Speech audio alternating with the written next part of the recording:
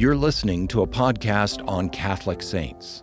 This podcast is produced by the Augustine Institute, an apostolate helping Catholics understand, live, and share their faith.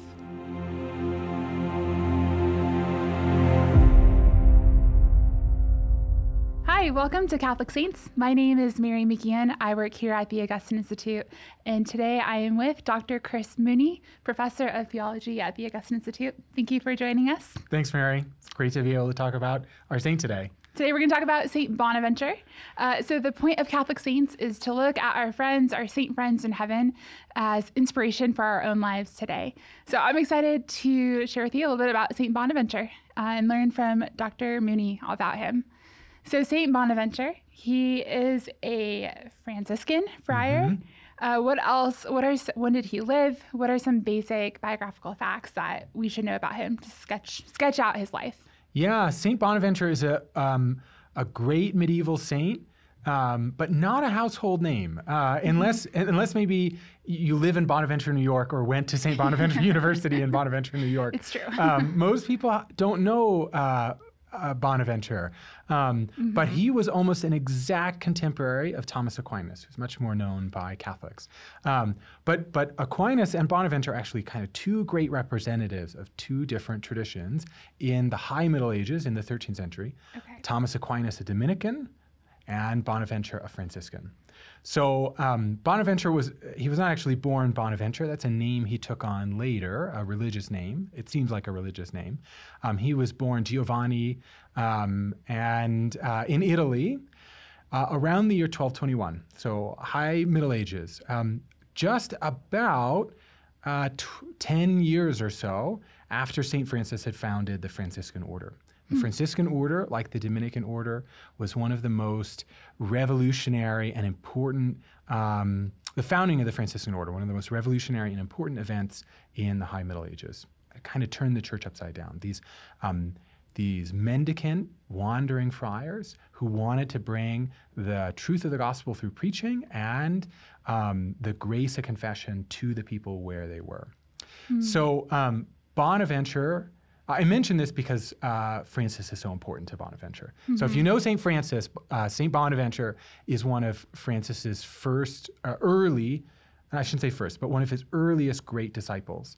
And in fact, one of the most important stories about Bonaventure is that when he was young, maybe as young as 5 or 10 years old, he was very sick. And the story is that Bonaventure actually was healed by the prayers of St. Francis. Some people, the legend was sometimes that Francis himself had healed Bonaventure, but it seems more likely that actually at that point Francis had already died. And so his parents had prayed to St. Francis, and through his intercession, Bonaventure was healed. And so Bonaventure had a great gratitude to Francis, but he also had a really great academic ability. And so he was a really successful student, both intellectually and in his piety. His mentor at the University of Paris, Alexander of Hales, said that one would think, looking at Bonaventure, or John at that time, looking at John, one would think that Adam had never sinned because he had such a great holiness and simplicity of soul.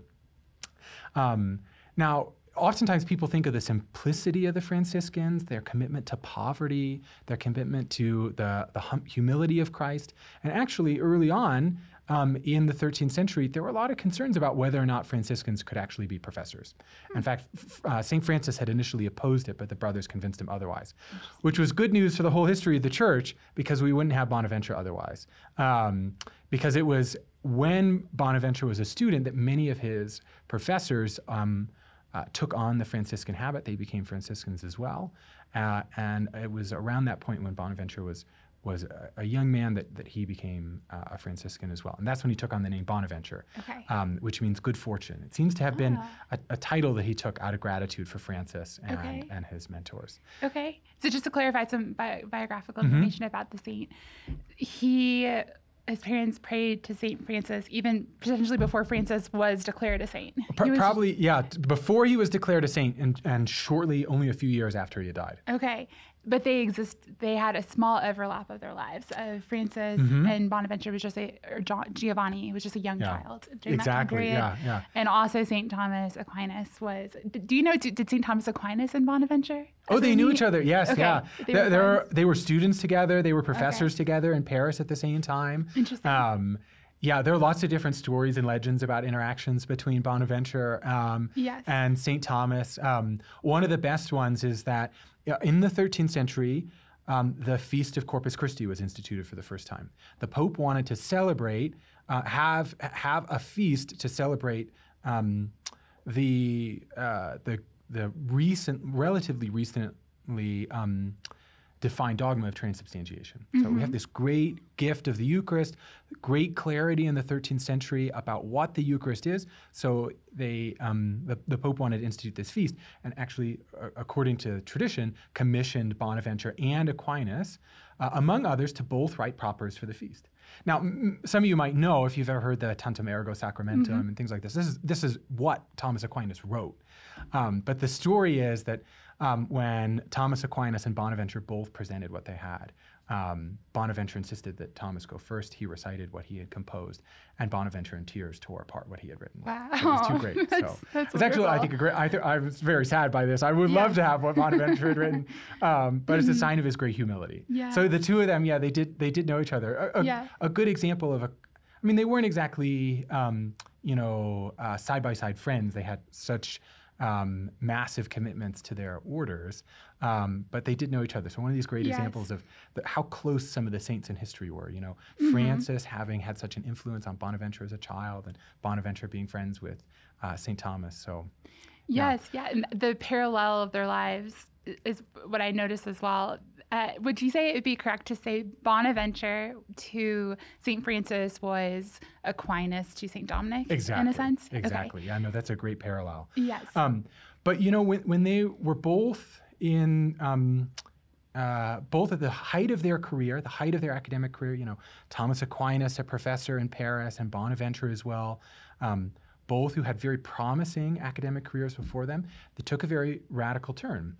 Because when Bonaventure was around 40 or so, when he and St. Thomas were both teaching in Paris, Bonaventure was asked to be the 7th Minister General of the Franciscan Order. Okay. So he got pulled out of his intellectual and academic career to devote himself to serving the Franciscan Order. And he accepted. And it left him very little time for doing the kind of work that he loved and was good at. But the Franciscan Order was at it was very early in its history, but it was actually at a very difficult time. There was such excitement around the Franciscan Order that even several different kinds of heresies about the nature of the church had arisen. In particular, this one early Franciscan named Joaquim de Fiore, who was condemned by the church for some of his writings. And there were big debates about how the commitment to poverty should be lived out. And actually, one of the things that Bonaventure did that also I think marks his sanctity is he helped steer the Franciscan Order during this very difficult time, but always with this characteristic humility that I was just mentioning. Yes. There's also a tradition that a few years before he died, when Bonaventure was appointed a cardinal bishop, that the delegation who came to him to appoint him cardinal bishop found him, it's either washing dishes or chopping firewood outside the convent. And as he was washing the dishes, he said, "No, hang the hat on that tree there. I have to finish this first." So the red cardinal's hat hanging from the tree while Bonaventure finished the dishes. So, and this was what Bonaventure devoted the rest of his life to. And he, again, one more parallel between him and St. Thomas. They both died actually in the same year, in 1274. Also, both died young, and they were in different ways on their way to the Council of Lyon, where they were going to be theological representatives. So, very sadly, one of the most tragic councils in history, because it's because of the Council of Lyon that both St. Thomas and Bonaventure died. Yes. We don't know the circumstances of Bonaventure's death, but many have speculated that he was actually very sorrowfully poisoned possibly because of some suspicion about his commitment to the reconciliation of the East and the West in the state of deep division between Eastern and Western Church in the 13th century. So very good. Some follow-up questions on all that you've shared. So with Saint Bonaventure, what in the high Middle Ages, why was it such a fruitful time of these new mendicant orders emerging? What was going on culturally, spiritually, for it to be a season ripe for these new orders emerging? There's so much we could say about that. It would take us take us all the way back. Yeah, it would take us all the way back to Francis and Dominic themselves. Okay. It's hard not to say, though. You asked for what was so fruitful, but I think in many ways it was actually what was so unfruitful. And Francis and Dominic, in very different ways, both experienced many of the weaknesses of the church. In some ways, personally. So Dominic more in seeing the failure of the traditional monastic orders to convert the heretics, namely the Albigensians.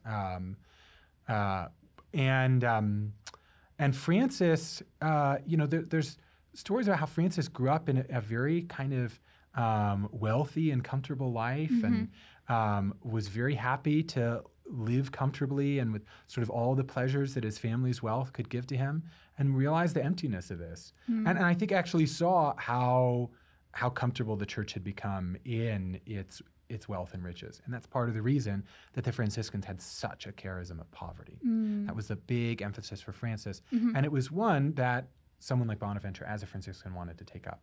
So, there was these orders had such a huge influence on the 13th century, but they really came out of weaknesses in the church. Interesting. Yes, in particular, charism almost as that antidote to help solve the weaknesses of the time. Exactly, yeah. Interesting. Another question, what would be some of the key writings of St. Bonaventure if someone wanted to learn about his writing? So Bonaventure wrote a lot of different works, but perhaps I might mention two of the most famous. One would be his Life of St. Francis. Okay. So in part out of gratitude to Francis, Bonaventure writes one of the earliest lives of Francis we have. Exactly. Yes. One of the earliest lives of Francis we know of. And so if you want to learn more about Francis, learning from Bonaventure would be a great way. In fact, this is another sort of quasi-legendary story, but traditionally it was said that Aquinas had seen Bonaventure writing this the life of Francis and said, "Don't bother him. Let a saint write the life of a saint." So, so anyway, but I think that's actually a great way of looking at it. If you want to learn about Saint Francis, you can learn from Saint Bonaventure. See how the saints describe the saints. Yes. So this is one, his Life of Francis. Okay. That's a very famous one that's accessible. A pause there. What a neat person to write that biography, because there were still people who knew Francis directly, I'm assuming, who were, were still alive that he could have conversations with to learn about the saint. So a very hopefully accurate biography of St. Francis. Yes. I mean, it's a different style than the kinds of biographies people would write today. Yes. More, I mean, it's hagiography as opposed to sort of a stricter history. Okay. But it's still great. Another work of Bonaventure that's very famous is a more mystical or contemplative work, but it's had a huge influence in the history of Christian spirituality. It's a very classic work, and it's called Journey of the Mind to God. Sometimes you'll come across the Latin title Itinerarium, which is the Latin word for journey, but Journey of the Mind to God. And it's Bonaventure at a very difficult point in his leadership of the Franciscan order, went to Mount Alverna in Italy, where Francis had received the stigmata. So Francis famously at this mountain in prayer once had a vision of a seraph, the highest order of angels, the six-winged seraphs you might recall from descriptions in Scripture.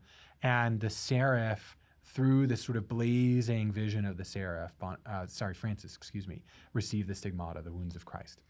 And Bonaventure wanted to contemplate, wanted to enter into that same contemplation, and went to Mount Alverna, and that's where he began the Itinerarium, the Journey of the Mind into God. And is that where I saw he has a title? Is it the Seraphic Doctor, or the Doctor? Yes, of the Seraph? Great question. What does that mean? So Thomas Aquinas is often referred to as the angelic doctor because of the great depth of his insight. And of course, Bonaventure and Thomas Aquinas are both some of the few doctors of the church that we have, our greatest teachers put forward by the church. But Bonaventure is often called the seraphic doctor, and it comes from the seraph. The seraph is often thought of, the seraph is considered the highest order of angel. In the Old Testament, they're the most mysterious, the most distant, the most elevated angels. Some of the highest prophetic visions involve the seraphim. But their name in Hebrew comes from this sense of burning, that they're deep and tremendous burning charity. And so I think one of the reasons, there's maybe when people call Bonaventure, when the tradition has called him the seraphic doctor, it's sort of, to highlight, well, Thomas Aquinas can be the angelic doctor, but the seraphic doctor is the highest. Okay. So I feel like this goes into the Franciscan Dominican. Exactly. I'm picking it up. But I think actually the best way of understanding this is because like the seraph itself, like this angel, so close to God that the angel is on fire with the love of God. Bonaventure too held the love of God above everything else. Beautiful. And so I think you can actually pick this up, even though Bonaventure was a professor, was an academic, the way that he writes, the way that he writes always prioritizes the pursuit of the love of God. And so, anyway, but this is, you can find this, I think, in his Journey of the Mind into God, because it's supposed to be a book to, like a guide for spiritual meditation, if you could call it that. I mean, it's in some ways difficult for a modern reader to read, but it is a classic work, and it's divided into 6 stages of contemplation, where you start with contemplating God in the exterior world, and then those are the first 2 stages, and then move interiorly to contemplate God through the mind. Those are the second 2 stages, and the last 2 stages bring you to the contemplation of God himself. Okay. And each of these orders, within those sort of 3 parts, there are 2 stages, so 6 total. And each of them sort of goes one step beyond the other. So the 5th stage is the contemplation of God, and the 6th stage is the even higher contemplation of the Trinity. Were there other key aspects of Franciscan spirituality that you will see in his writing of even the way he depicts the life of St. Francis, or, as you mentioned, the itinerarium with the contemplation for God, other key aspects of Franciscan spirituality he really helped flesh out? Yeah, so Franciscan spirituality, it's, I couldn't speak for the whole of Franciscan spirituality, but one central aspect of Franciscan spirituality is the imitation of Christ, especially the imitation of Christ in his humility and in his poverty. And one of the ways that this comes out in Bonaventure's writings is his focus on Christ, doing theology, orienting all your thoughts around Christ. One of Bonaventure's other famous works is called The Reduction of the Arts to Theology. And it was Bonaventure, as a professor, trying to give an account of how, as a Christian thinker, you can see all of the different arts being related to God. And that's what it means, reduction of the arts back to theology, back to the knowledge of God. And Bonaventure had this, he sort of uses this framework continually of how all of the arts first emanate from God. And by arts, it means not just sort of, music and poetry, but all the different kinds of disciplines. So all of the arts first emanate from God, and then you recognize how they exemplify some truth about God. And then in that recognition, you bring the knowledge of the arts back to God in consummation. So emanation, exemplarity, and consummation. And Bonaventure thought this was actually a reflection of the Trinity, that all things come from the Father, that the Son exemplifies everything, and that the Holy Spirit brings all things back to God. And at the center of this, the crux of this, of course, is the Son, is Christ. And so Bonaventure thought that really all human knowledge revolved around Christ. In fact, you see in the Reduction of the Arts to Theology, Bonaventure thinks of God as a great artist. That all human arts, all human artists are attempting in some ways to imitate that great artist, the Father. And his great work of art, if you want to know what the Father's great work of art is, it's Christ himself. And so this is the perfect expression of the mind of God, Yes. the perfect demonstration of the kind of artist that God is.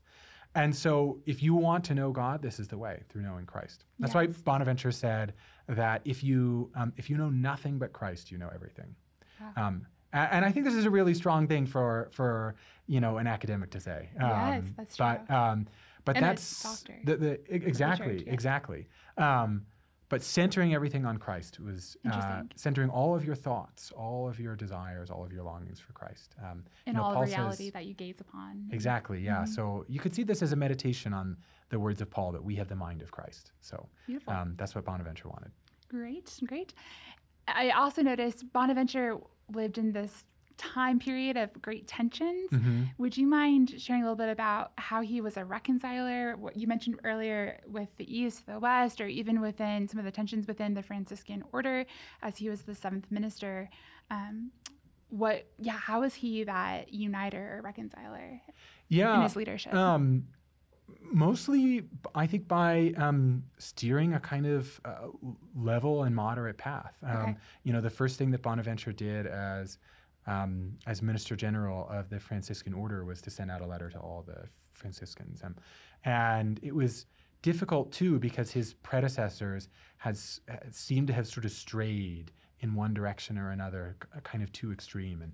And Bonaventure wanted to take all of the great gifts of the Franciscans and moderate them. And so I suppose,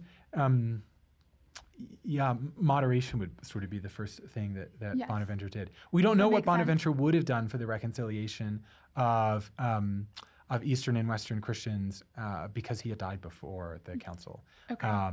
But it does seem like that was a major part of his intention. Very good. Interesting. Well, thank you. As we're concluding, is there any practical takeaway that as Catholics we can learn from St. Bonaventure? You mentioned spirit of humility, or any other, last thought about St. Bonaventure you'd like to share? Yeah, maybe we could, maybe just not a new thought so much as just tying together two things. The example that Bonaventure gave of humility in his own life, humbly accepting the role that he had because it was a service to the church, even though it didn't advance his career. And he's not as famous a theologian as Thomas Aquinas because of it. Still, hundreds of years later. That doesn't mean he's not as good of a theologian. I just mean famous. Yes.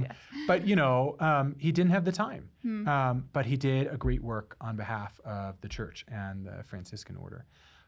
But this humility in his personal life, I think, flowed out of his devotion to Christ. And his desire to see everything through Christ. And this was in a way his way of discharging at the same time, his great debt of gratitude to Francis. Beautiful. Who lived the same kind of life. Yes. So. Well, saints can you. imitate saints. That's maybe a good way of putting it. Saints can imitate saints in their imitation of the humble Christ. Yes. Beautiful. Thank you. And I highly recommend reading the biography St. Bonaventure wrote to learn more about St. Francis. And how do you pronounce it? The Itinerarium? Itinerarium. Yeah, Journey of the Mind of God. I only mention that in case someone can't find it. Yes. Yeah. Yes. Well, thank you for joining. Thank you for joining us today. We hope you learned something new about St. Bonaventure. And St. Bonaventure, pray for us. Pray for us. You can watch these interviews in video format by visiting formed.org. Formed is an online Catholic streaming service created by the Augustine Institute and Ignatius Press, with award-winning studies and parish programs, inspiring audio content, movies, ebooks, and family-friendly kids programming. To support the mission of the Augustine Institute, please visit missioncircle.org.